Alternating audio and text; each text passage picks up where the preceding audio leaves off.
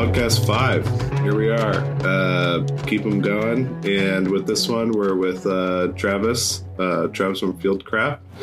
And we talk about his work with Fieldcraft, his build they just did with a new Tundra, and outside of both of those and what he does, and a little bit of history. He's an interesting guy, and I'm glad to have him on here because it was a good little chat. Excited to have you guys listen. So, without further ado, here it is, Travis and I.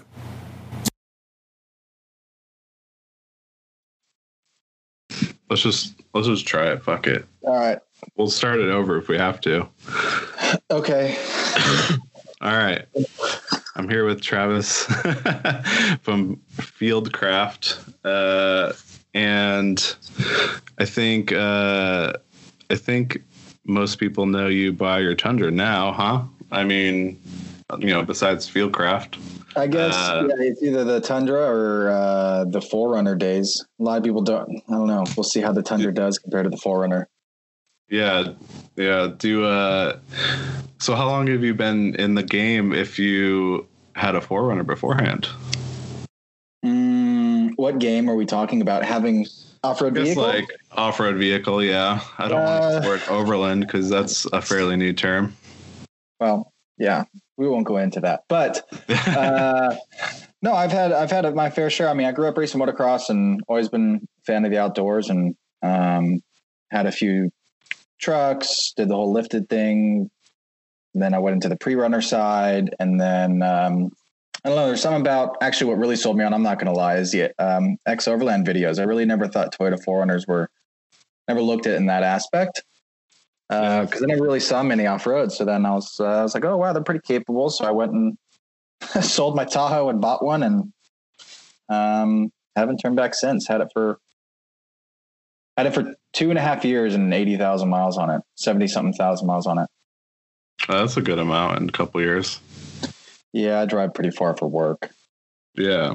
So before we get into Fieldcraft, I think a lot of people, I mean, we've talked about this beforehand, but a lot of people don't understand your lifestyle or what you'd even do. I didn't know either. And, it seems like you don't do anything terrible there. No, I don't. No, there was a running joke going around that people thought I worked for the cartel and stuff because they see me bounce between legalized states. I'll just say that, but that's not what I do. I used to provide protection for ultra high net worth people. And now I oversee, I guess easiest way is oversee estates, properties, and projects for clients. Yeah. So then military background then, or how did you get into that? Like, I guess that field of work. Yeah. So I was in the military for a little while. I was with a small unit that, I guess you would call, a lot of people call it a dog and pony show, and it is, but it's an infantry unit. So you have to be an infantryman. But you get selected based off your height, kind of what you look like, your PT score, your physical fitness, and then your marksmanship. And you go to a unit called the Old Guard. And the Old Guard's the oldest active infantry regiment in the U.S. Army.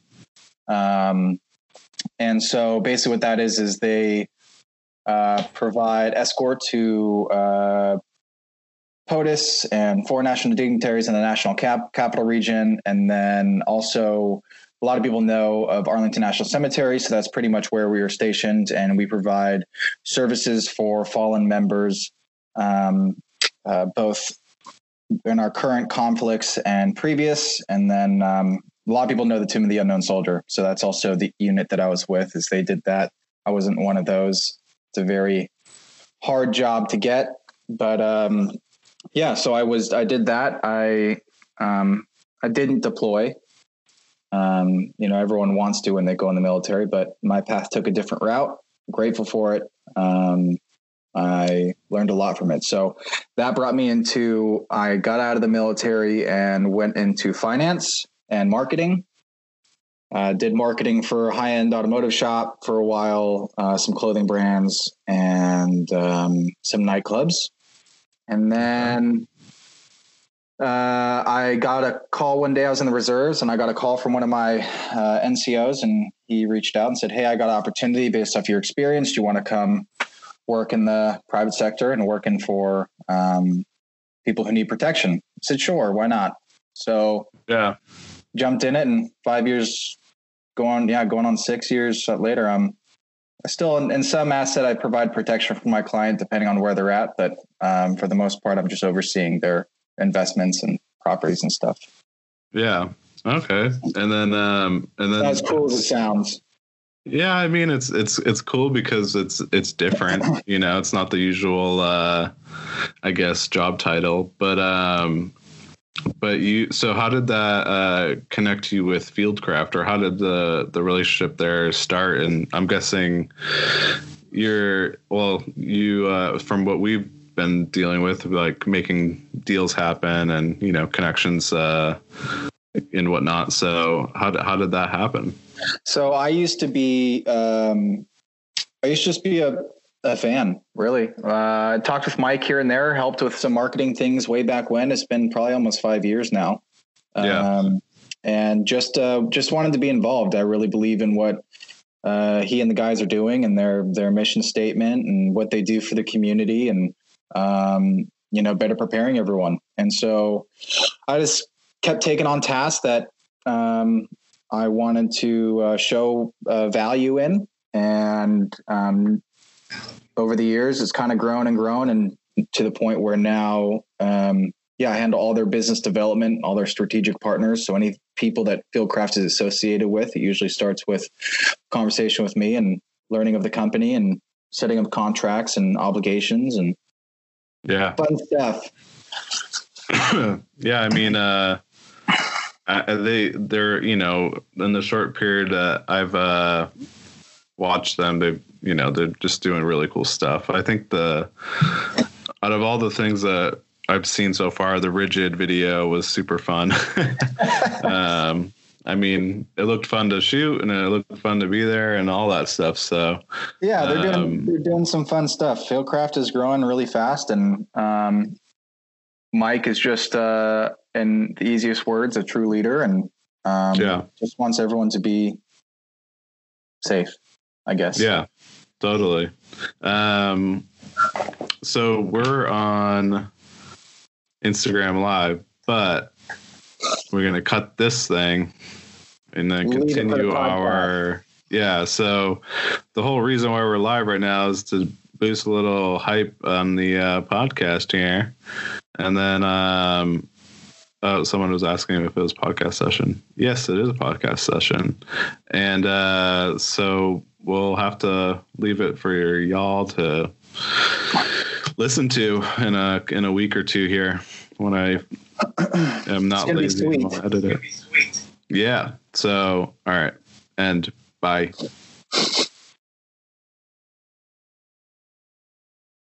I'm going to leave it on the 24-hour thingy.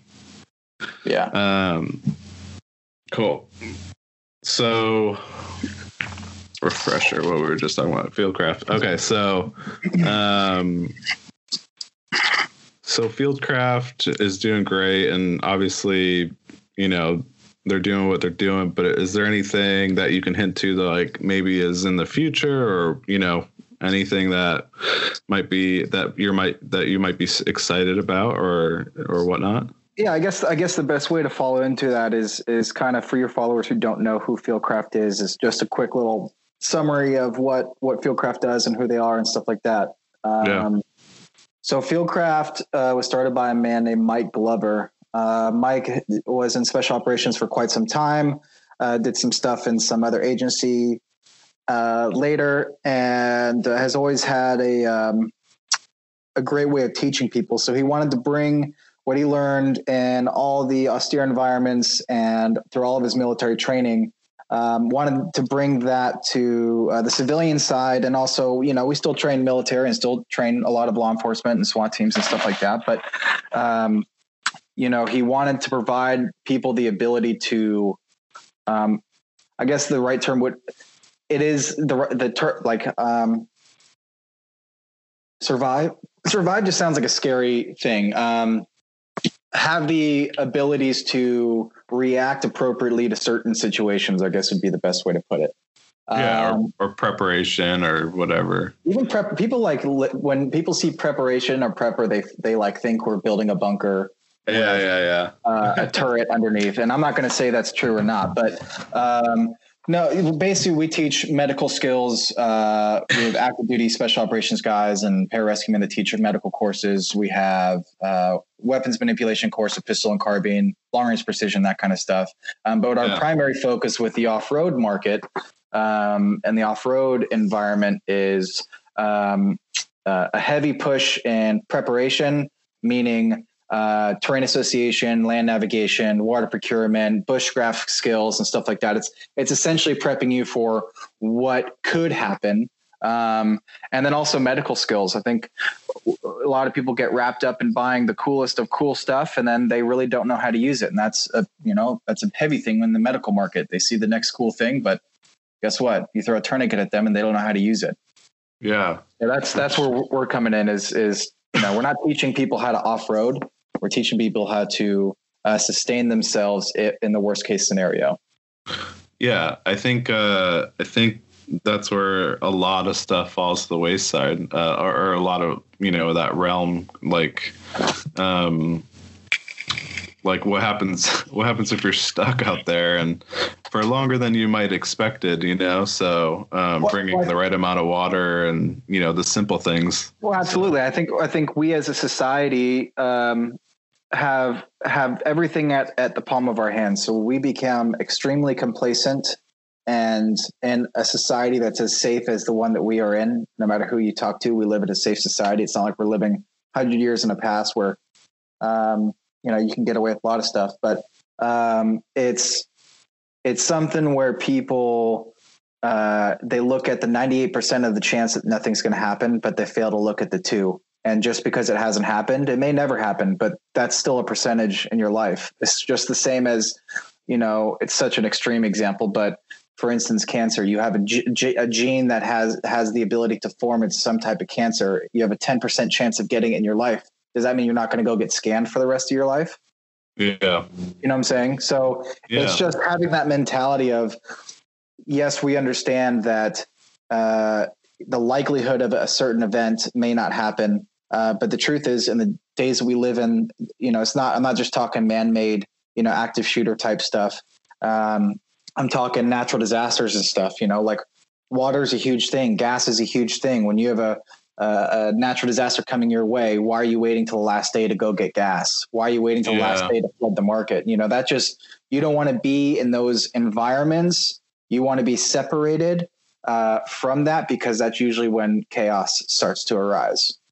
Yeah, totally. I think that education is such a great, point to, I guess, not just like preparation or, whatever off-road, just in general. I think a lot of people don't want to do the research or legwork, so it's like things like this where it's like a workshop or class or whatever. It's like it's a little bit easier to digest and definitely tons of information to grab from. Yeah, well, absolutely, and that's the focus that we're going into with 2019 is really prepping certain classes, free seminars at our headquarters in Prescott, Arizona. We train up and down the West Coast. We're now pushing to the East Coast. We have an expo every year for our members and sometimes public on a day to come out and learn with our guys. And we have an immense team of veterans. It's a veteran ran company. Mike being the CEO, the vice president being George, worked with Mike overseas in a special operations capacity. He's he is a PsyOps guy, and he was actually one of, a handful, meaning on one hand, of guys that jumped in during the invasion. So he's done some serious stuff. He's a big old teddy bear. And then we have got Addison, former Marine. He does all of our shop work and stuff, and Steve. And there's just a line of just solid dudes over there that are really giving their time up to better, not just themselves, but the community that they're in. Yeah, totally. It's awesome. I think the community aspect is another great thing. Another thing that I would like to do more of and try to involve my stuff with. But have you ever read the book Tribe by Sebastian Junger? I haven't.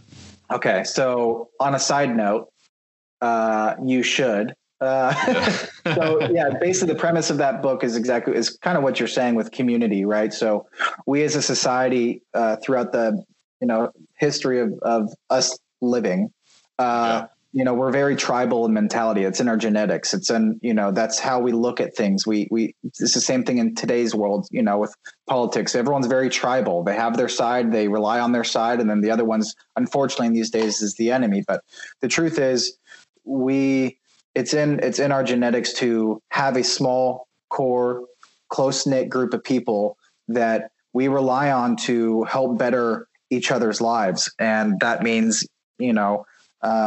everyone having a task and duty to benefit and help give to to our tribe to excel each other in the world that we live in. Yeah, and I mean, what can be more positive than that? Yes. Instead of everyone trying to battle each other, it seems like it's so cutthroat, especially with work stuff and blah blah blah. I mean, we could easily work together and do something good in many aspects, not just work. Or I mean, you can apply that to anything. Yeah. So, all right. Well, I mean, Fieldcraft also has podcasts. I mean, obviously Instagram, Facebook, all that stuff. And then you guys have like a membership, right? Like that's right? Like it's a membership. And ironically, it's called The Tribe. So Fieldcraft has a very successful podcast. We're in the top 5 of iTunes. We got up to the number 2 slot for some time. We have a few million subscribers, and it's a blast. We're getting some very awesome people coming up. I think Ryan Bader, he's a UFC fighter. He's going to be coming up, or MMA fighter. And a few other fighters coming up, but we really pull from all the different markets. So we pull from people within the fitness industry, from the survival industry, the off-road industry, what have you. And then we have Instagram. We have a few Instagrams. It gets kind of confusing, but we're working on that. We have at Fieldcraft Survival, at Fieldcraft Mobility, which is the off-road side, and at Fieldcraft Survival Fit. And that's for the fitness side. And then Facebook, and then we also, Mike does a lot of contributions to a lot of magazines. So whether that be Skill Set, he's starting to write an Overland Journal, Outdoor Magazine, that kind of stuff. Yeah, he's like a excellent speaker and writer. he's too good. Yeah, he can be giving me the worst news, and I'm so excited about it. Yeah. He definitely has that factor of he just gives, like, the way he talks is just very positive and straightforward and to the point, Yeah, and he relays the information right. And the Tribe is a paid membership. They pay yearly, and basically they get access to all of our pro deals. So that's the one thing that we are very keen on, is whenever we make partners with it or become partners with anyone or sponsors or anything like that, one of the very top bullet points is that we have the ability to provide the pro deal to our Tribe members. So, as you know, I'm not going to give the long list, but it's a long list of some very reputable companies, some very good deals beyond just a little discount code. And it's really cool. And you also get access to the expo. And then you also get access to all the courses that we show or that we have. So it in the end, it pays off. I think it's like just over $300 for the year. Yeah. But if you look at it, one course with one instructor it costs that for one day. You know what I'm saying? So you have access to all these courses. You have access to an expo of a bunch of free courses, public speakers, sponsors and vendors and all that. And it's a good time. And you also have access to a private page. That private page, keeps everyone in touch with what's going on with Fieldcraft. We keep everyone as up to date as we know it. And that way we're all on the same page. We all know what's happening next and can provide our whatever input we have to help better the situation. We do so. Yeah, that's awesome. It's just it's great to be able to offer some of those things that, not the average Joe could possibly get, and it's just like, it's that community thing, bringing it together, Yeah. I mean, what at the end of the day, we aren't anything without, our followers and our subscribers and our members and anything like that. So the least we can do is, when we work with a company and we represent another company and partner with them, the least we could do is give them a piece of the pie. It's definitely a large enough pie to share it. Yeah, totally. So moving into maybe the story, like what comes to mind, like, because I ask this usually every time, I think, like one of the first, like, maybe trips or stories like that comes to mind, like, right away, that you'd be able to share. Well, I was just driving up to Washington and I ran into some random dudes up in Bishop. One was just redheaded. I'm just kidding. That was a good trip. But yeah. I was trip that really honestly comes first to mind is Fieldcraft just set out on a mini, I guess I shouldn't call it a docu-series, but a mini trip that we went down to cover issues at the Arizona-Mexico border. It's a hot topic right now.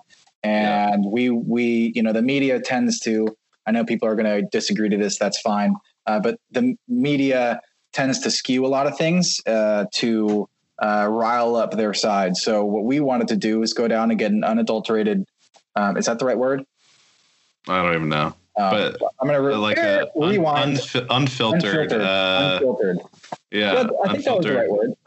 Unfiltered experience of what's really happening down there. So we linked up with, it was myself, Mike Glover, Mike Hernandez, who handles most of our mobility side in terms of the social media and stuff like that. Mason, he's Gun Fu Fighter on Instagram. He's a SWAT guy in Arizona. I won't say where, but he is a big individual in the tactical law enforcement side. He does a lot for the Thin Blue Line. And then we had Mike's significant other.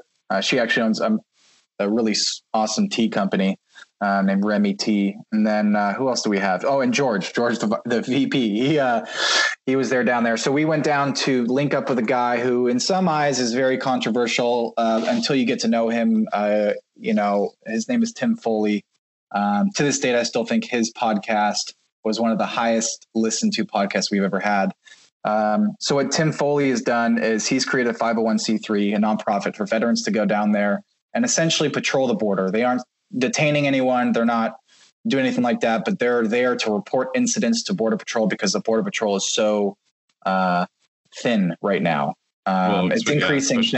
It's increasing now, but the attacks on Border Patrol is rampant. And so we went over 3 years of footage, mind you, 3 years of trail cams and everything like that. And it was frightening, man. We saw one woman. That's it. She was carrying a bundle of cocaine. These mules are not, what everyone says, they go in the dark night and they don't do it that often. No, they do it multiple times a day in broad daylight, 15, 16 man, wearing carpet shoes, which means it's actually a business down in Mexico. You can go buy these. It's a little slip over that goes over your shoe and it's carpet. So there's no real tracks unless you know what you're looking for. Oh man. And then we saw what was the most frightening thing is we saw an armed escort of what appeared to be a Syrian individual, a Middle Eastern dude, but it actually came back as he was a Syrian.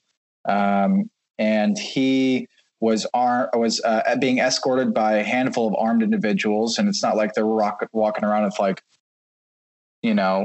old school guns. I mean, they had Chinese SKSs, which is an equivalent to an AK-47. They also had AK-47s. They had AR-15s with variable optics. So, they can magnify, and 90 round mags. So they escorted this guy right across. There is a fence, but it's 4 feet high. You can push it right over. Yeah, it's like a cattle fence. It's a cattle fence. And what was actually the most eye-opening experience was Tim was able to geotag every cartel lookout point, and at least in a 200 plus mile radius. And then also did geotag locations of humanitarian water and food drops. So you get these people, mind you, this is in Tucson. This isn't like a little town in the middle of nowhere. This is in Tucson. Yeah. So what was ironic though, is so these people travel from all over the world and in the US, and, I'm not giving them crap. I understand what they're doing. They want to help people, but the truth is they don't want to see the truth. And the only people there, if you look at the geolocations of the humanitarian drops and the cartel lookout points, where like the guys sit up on a mountaintop and they kind of escort people through, they're at the base of every cartel point. So they're not not dropping water. And this is all going to be in our little series we're going to be launching, but it's eye opening. They're literally providing water and food to the cartel to stay out there longer. And it's wild. And I mean, just a week or two prior, one of their guys, they do carry AR-15s, but they're as basic can get. You can't have any red dots. You can't have any variable optics or anything like that. It has to be bare bones iron sights. And they do that for their own protection. You're allowed to in the great state of Arizona. And so they came up on a guy with a Chinese SKS, and he drew on them. They drew on him, and they told him to put the gun down, and he just dropped it and ran. And it was what was crazy is that he was essentially just a guy to go see how far he can get along a new path, and that's when they stumbled upon him. And then just a few weeks prior, a border patrol agent was shot multiple times and had his head bashed in. Sorry to get graphic, with a rock. And he survived. He was a BORTAC guy, which he was actually the medic. So he took care of himself and survived the incident. But it's stuff like that you really don't hear about much on the mainstream media, because it's just not something that goes along with the agenda. And what's even crazier is that they will report this to the Border Patrol, and the line guys are totally about it. They want this information because it helps them do their job. But the higher ups don't want anything to do with it. They won't document it because then it messes with their numbers and it messes with their bonuses. It's wild. Oh my God. It's absolutely wild. And then you have the Indian reservation right next to Tucson. And a lot of people don't know this, but of all the races, nationality, whatever you want to call it in the U.S., Native Americans do not, their missing persons doesn't get documented. So they have a strong spike in young boys, young girls getting pushed into human trafficking in that region as well. So it's just nasty down there. And people either are too afraid to look at what's really happening, or two, just don't want to because it doesn't fit what their message is. Yeah. And I guess things like what you guys are doing are exposing that truth. And I guess forcing people to watch it. I mean, it's like maybe they won't watch it, but if someone does watch it, maybe it will change some minds, or Yeah, and I mean, we're not here. I mean, Fieldcraft doesn't get political. I used to pretty heavily, but the truth is, we just want people to see the truth. We love this country. We're not a bunch of cowboys out doing some crazy stuff. We're literally down there to see what the issues are, how we can help bring a voice to that, and also just bring it to light in a non-controversial aspect. It is literally, we're sitting in a room filming films or filming videos, recordings of what's happening down there. If people want to accept it, that's fine. We got, a lot of people weren't happy about it, and everyone, that's fine. You know, a lot of people don't like the truth, but it is what it is. And that's what's happening. I'm not saying it's happening everywhere. There are a lot of people that are struggling that want to have a better life. But you know, at the same point, there are also a lot of bad people utilizing our open border. Yeah, I think it's hard to please everyone, and you're gonna always have that negative feedback. But I mean, if you're just putting out, you know, truth, I mean, there's nothing.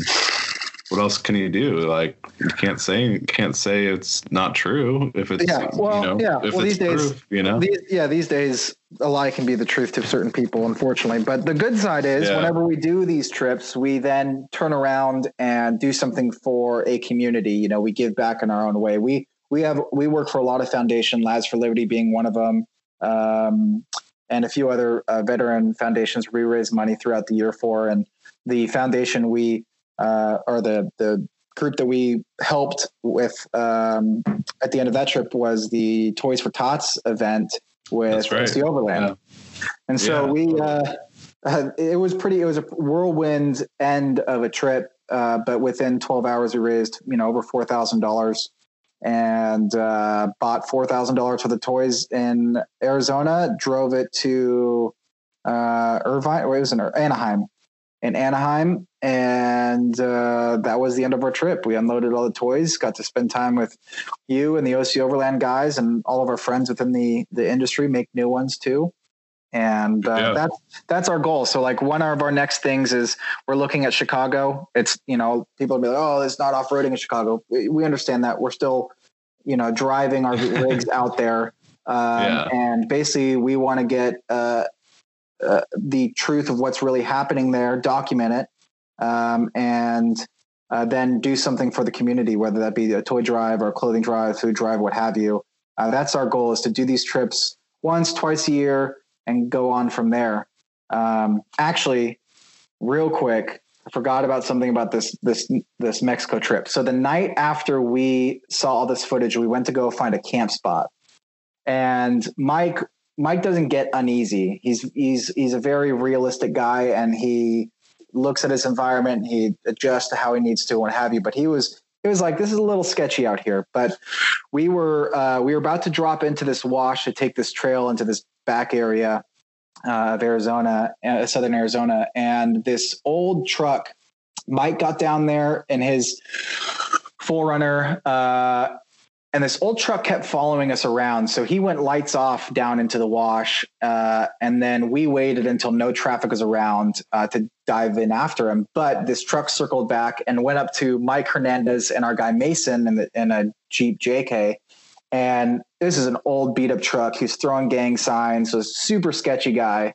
Then he peeled out, drove up to me, slammed on his brakes, did the same thing. And then he went up to go turn around. I was like, hey, Mike, lights out. Let's drop into the wash.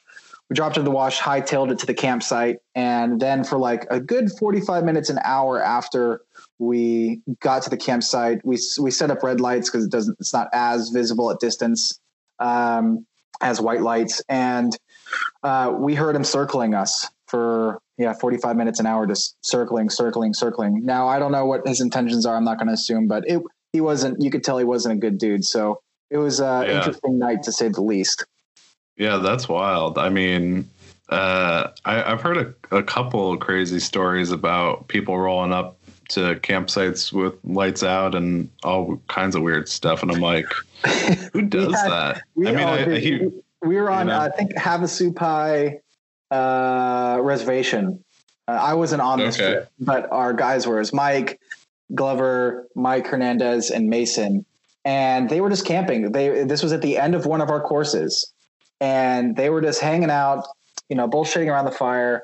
And these dudes roll up on ATVs, and they were natives, and they were not happy. They were cussing everyone out, being super aggressive and stuff like that. So Mason, now mind you, all of us have means of seeing at night, I guess you could say. So Mason bounced out and rolled up on him with night vision and night vision down like And the dude was like, still one of the guys was just going off, and his buddy was like, "Hey dude, shut up.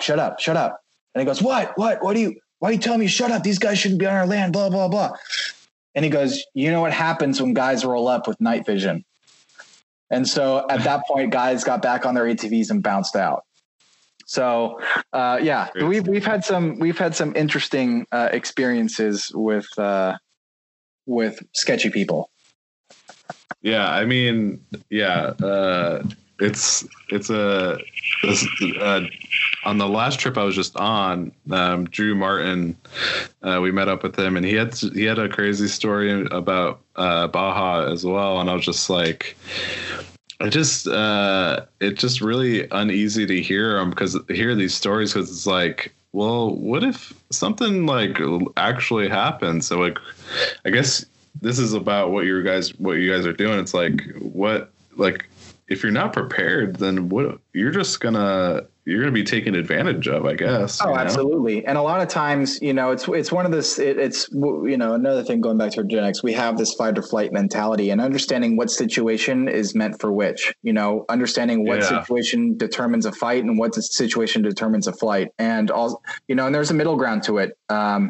And so in a lot of areas, especially going down to Mexico, you can't carry a firearm with you. So what are you going to do? And in certain times you can't carry knives, depending on who you go through and who runs into you. A lot of these guys get paid off, and Mexico, Mexico's a beautiful place, but it also is a very corrupt and dangerous place. One of the guys that escorted that Middle Eastern across had a federale badge on his belt. And so I remember seeing that in the video. Yeah, that means two things. Either A, he's a corrupt federale, or two, he's what they call a sicario, and basically a badge of honor. When you kill a cop, is you take their badge. So it's just not, there's amazing people down there, but there's just some really bad people in charge. And it's just, it can easily happen. And it can happen here in the US, that's the truth. The US is, you go into inner cities and most of the heavy populated areas, and it's not the safest thing. You can get taken advantage of. And a lot of people, especially walking down the street, they're buried in their phones. They're not looking at where they're at, the people around them. And that's a problem. A lot of people go into they move into an apartment complex, right? And they don't even know where the exits are. They don't understand. They don't even know what the fire protocol is, or earthquake, or what have you. It's such minute things that it's super common sense if you think about it. But we're just so busy in our hectic own lives and rely on other people and technology to have the answers for us that we just tend to get lazy and not want to do it ourselves. Yeah, I mean, it's fair point. I mean, I definitely am more aware as I got older versus before, but I think it's definitely something to think about. When I think about those stories or hear those stories, I'm just like, well, it's like at least I have some kind of protection with me, in whatever legal way I can, and that's another thing is people need to understand what they're legally allowed to do in certain states. So one of the biggest things is when you go traveling through these states and you are an individual that believes in personal protection and stuff like that, understanding what you can and can't do going through certain states. Totally. And I mean, Arizona is a perfect example. You can carry concealed. I mean, you don't need a permit for that. A lot of people don't know that. Nevada too. Nevada, you can be rolling with a Glock in your cup holder. It's not illegal. And I mean, it's one of those things. Understanding, what you can and are allowed to do, and also having the mindset and skill set to be able to react to those situations.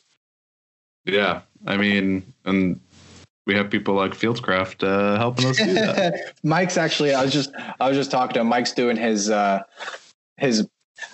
like to say it's like a manly trip, but he's doing a self-sustained trip from Arizona all the way, essentially the Arizona border all the way up to the Canadian border.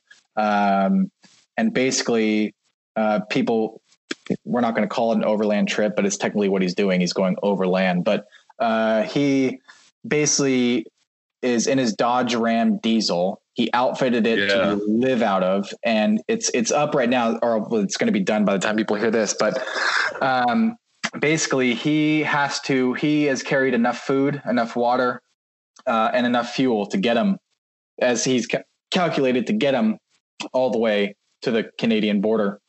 And basically what he's doing is, the goal behind this is to show people how to, I'm guilty of it too. I got wrapped up, especially with a 400 build, and just cool products did I really need them? Probably not. Yeah. Did I ever use them? Some of them I didn't. And that's just the truth. And so, that's where this trip, and then also my mindset behind the Tundra, is building a vehicle, a capable everyday rig that can literally do anything you need it to. If shit hits the fan, I don't really like using that term, but it can, whether it be man-made or natural disaster. You have the ability within your rig to sustain yourself, whether that be 24 hours, 48 hours, it doesn't matter. You have the tools and the training behind it, how to use those tools to sustain yourself X amount of time. So he's doing that right now. It's pretty wild. It's him and his 2 dogs. And it's pretty cool. It's definitely pretty cool. See, this is the kind of stuff I was saying. You got to document that shit. I know. He is doing like IG lives and stuff like that, doing the best he can. This is kind of, I would more look at it as a initial testing. And proof of concept. Oh yeah, absolutely. But even just when we were discussing it, it bears so much truth in what we do, especially in the overland community. A lot of, overland off-road community. Overland is just becoming such a big term. And it's a word that no one wants to touch on exactly, but they don't want to touch on it because the definition changes depending on who you're talking to. So, and people are very protective of that term. So, so he's on that trip. If it's gaining a lot of momentum, a lot of people are following the story. So who knows, maybe, the next one we go on, we'll have to bring some dude named Roaming Lost on to document that. But I'll be right behind you with the Montero. Yeah, there you go. It's exciting. We also have a very large booth at Expo West this year, which is super exciting. And we are working with a company out of Australia to do we'll see what happens. I'm not going to say it's going to be there. It's not going to be there, but we're essentially building a 6x6 Tundra. Okay. Yeah. You can go see a picture on it on our page. It's pretty wild. I saw that. Yeah. That thing was crazy. I think that'll be an event to remember this year is Overland Expo West.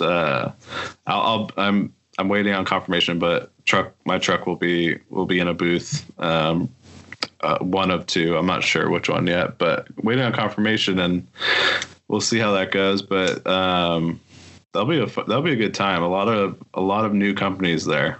Well, yeah, I think that's a good thing. I think a lot of people who aren't involved with the company don't understand. It is very hard to get in as a company to Expo West because a lot of people are in the industry, and so for like new brands like Fieldcraft, it was pretty hard for us to even get a booth, but we got a prime booth and a prime location, and it's definitely growing. And I think the biggest thing for the community is that, and I see it,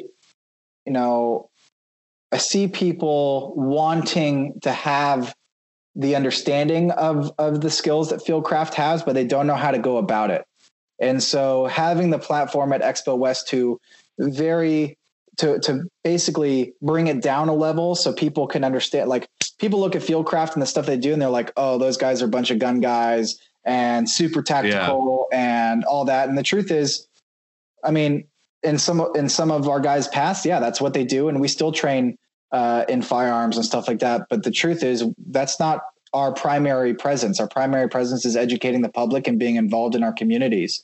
And so there's a good way to go through Expo West to connect with those people who otherwise wouldn't look at us twice.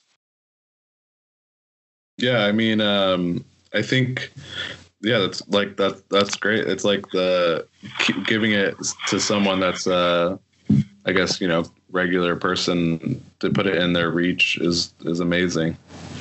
Yeah, no, I mean, it's exciting. I mean, a lot of people, I mean, I've even wanted to do those classes. So, well, you are welcome to join anytime. No, and that's on me for not making the time just yet. But yeah, I mean, I have firearms and I know how to use them, but you never know everything, right? I mean, I for sure don't know it like everything. So it's just practice and learning as much as I possibly can in that realm, because you never know when it might help.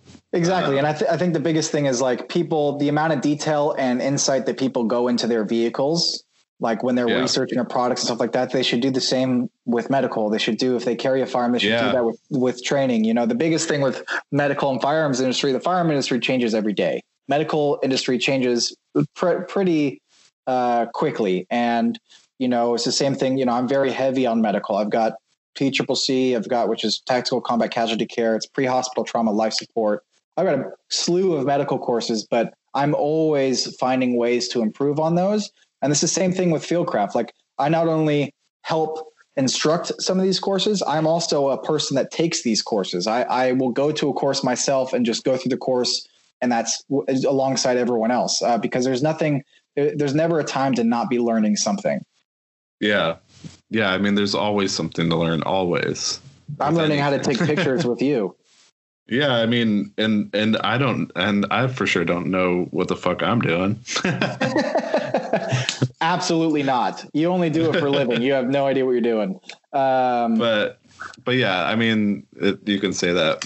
You can say it for anything. There's always something to learn and whatnot. So, I mean, it's just cool to put it in someone's reach, and you guys are doing it not just in one location, so you're like bouncing around, so it doesn't like exclude anyone, and it's rad. It's rad to see. Yeah, we're trying. Tundra doesn't like all the driving. I mean, it's got a big old tank, but it's starting to become a little tad heavy, and that even that's something I'm looking into when I'm building this truck. Is Tundras are a very small market in terms of, because a lot of people look at it as, oh, it's a big truck, you can't do it. Man, I saw I don't know if you follow him, Spartan. He's on he's got a big old Tundra. He's doing a lot of custom fab stuff on the bed right now, making his own bed and stuff like that. But he went down Black Bear Pass a lot of people probably know about Black Bear Pass, but it's not an easy trail, especially for large vehicles. And he went down there on 40s. So wow. It's not that they're not, it is obviously a little bit more of planning and preparation in terms of where I go with my truck. But the truth is, if it can fit, I'm going to make it fit.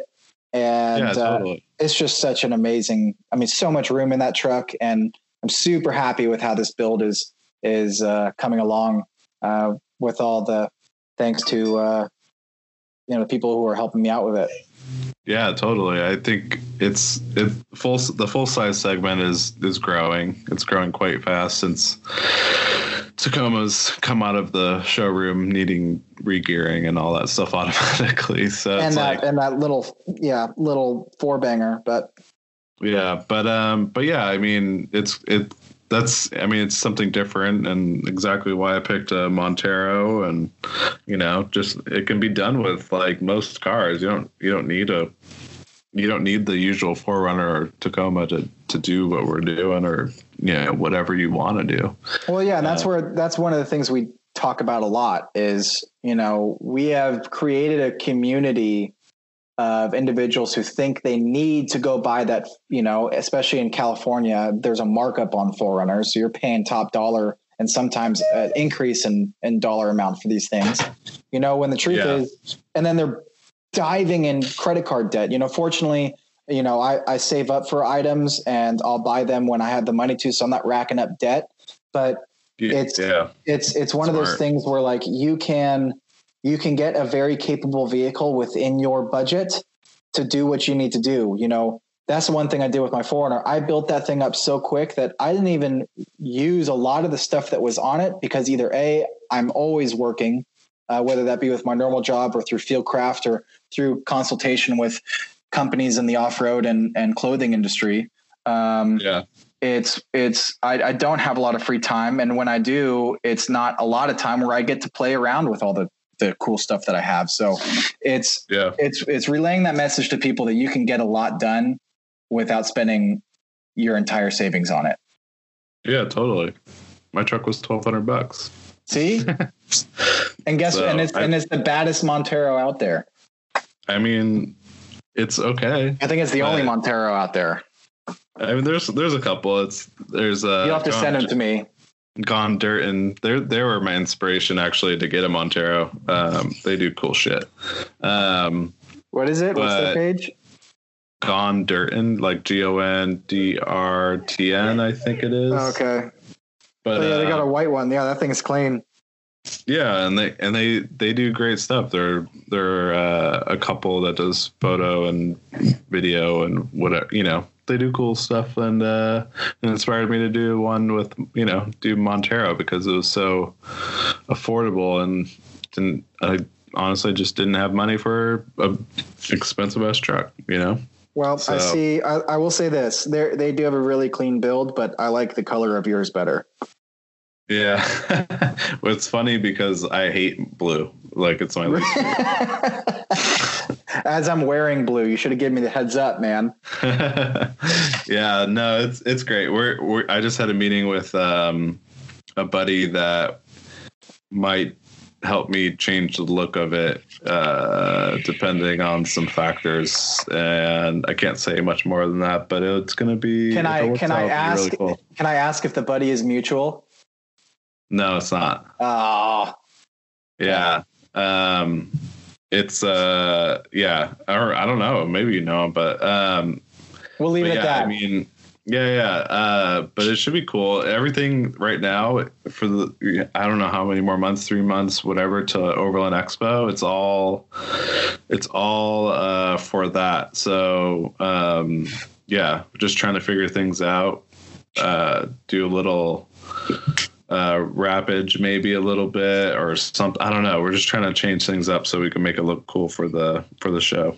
Yeah, I mean, that's one thing. I mean, it's funny because of all the meme accounts out there, a lot of people they can get on people taking pictures of their trucks, but the truth is, that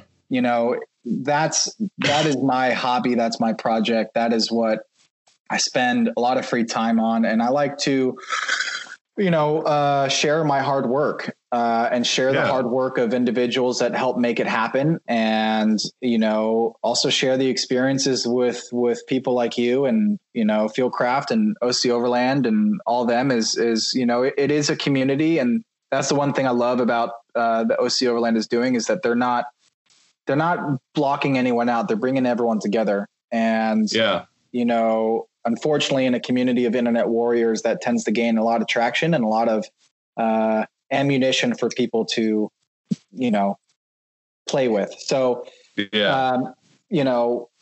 for anyone that's not following following OC Overland's page or your followers, please do. They are seriously the epitome of giving back to community, and it's a beautiful thing. So we need more like that. They're doing great. And I think there's only room for that. It's not, there's too much negative stuff out there. There's no need for more. We like to call it elitism. Yeah. Yeah.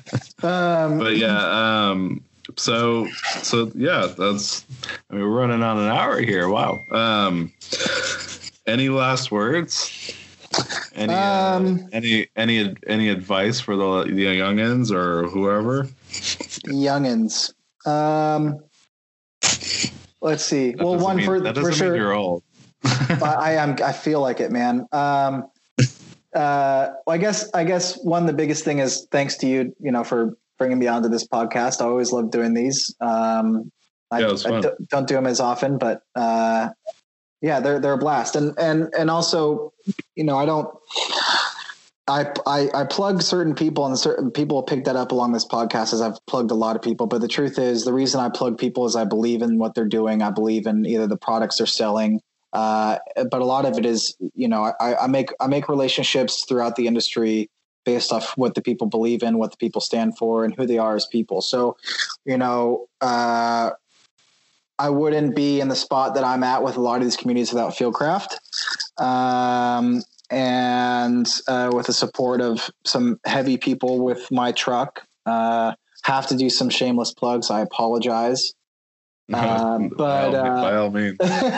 But definitely some really big people that have helped me out is Leitner and Falcon Tire and Icon Vehicle Dynamics, Icon Alloys, Rigid Industries, Warren, Factor 55. It's a long list, and I'm super for those who are or work or are part of any of those communities. If I missed you, I apologize, but I don't want to take up too much time doing it, but they can all check out all the information on Instagram, Travis_Team Fieldcraft. Yeah, I don't know if I was offered to change that. I was told I can change it, but I don't know if I want to, because I think I'm the only one left with it. And okay. I think me just putting my I don't know. It's a unique thing, I guess. But yeah. Well, for now they can go there and check it out. But they get all the information on your truck. They absolutely can. I get so many questions on my truck. I'm like, well, you definitely probably do more than I, because yours is such a unique build that I just got a Tundra, so you can the Tundras, they're new to the game though, so they're new to the game. They're new to the game, but advice wise, I don't know. I think people need to start loving thy neighbor more, regardless of political affiliation. I think people need to have the ability to have a communication with a person in the person and not over the internet. If you have an issue, I think people need to wake up and see the beautiful place that they live in. It's one of a kind. And also keep in mind that you can always improve yourself. You can always be better than the day you were yesterday, as cliche as that sounds, in any aspect of your life. You just have to set your mind to it and continue to better it. I did some like weird video yesterday where I was going to post it, but I decided not to. But basically, I compared how you live your life to how you do your job. So like, in any job position, you always want to get that promotion. You always want to make the most money, right? So you improve your abilities at work to get to that next point. You should look at your life the same way. You should always look at the ability to better improve your health or better improve a skill set. Nothing is ever the end. You can always continue bettering yourself in every aspect. Totally. Very inspiring. Hey. Now I'm going to go do some push-ups. Yeah, I'm actually going to be going to the gym after this. I got back into it and I can't even move now. So I'm just kidding. I'm not going to do any push-ups. I'll do some for you. And I'm just kidding. I'm not going to. All right. Well, thanks for taking the time. I mean, of course, bro. Anything for you.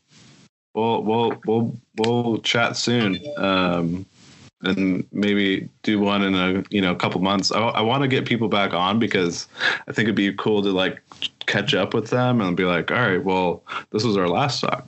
This is what's going on now. Yeah, where are they now? Essentially. Yeah, where are they now? Where are they now? So, it would be. What I would really like to do is get Mike Glover. Hey, Mike, come on this podcast, bro.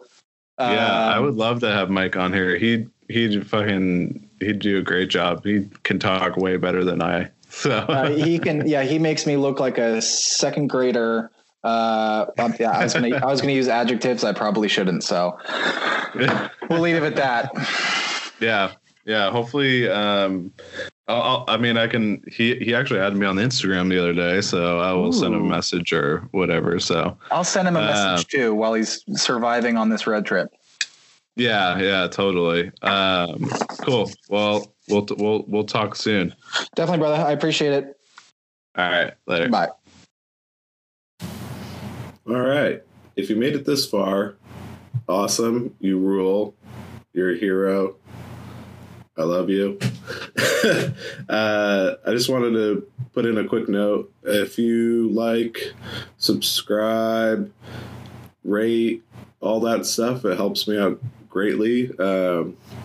really trying to get this thing going, and with more encouragement and power behind it, it gets me motivated to keep on pushing these out. So thanks again for listening, and we'll see you on the next one. They're coming up.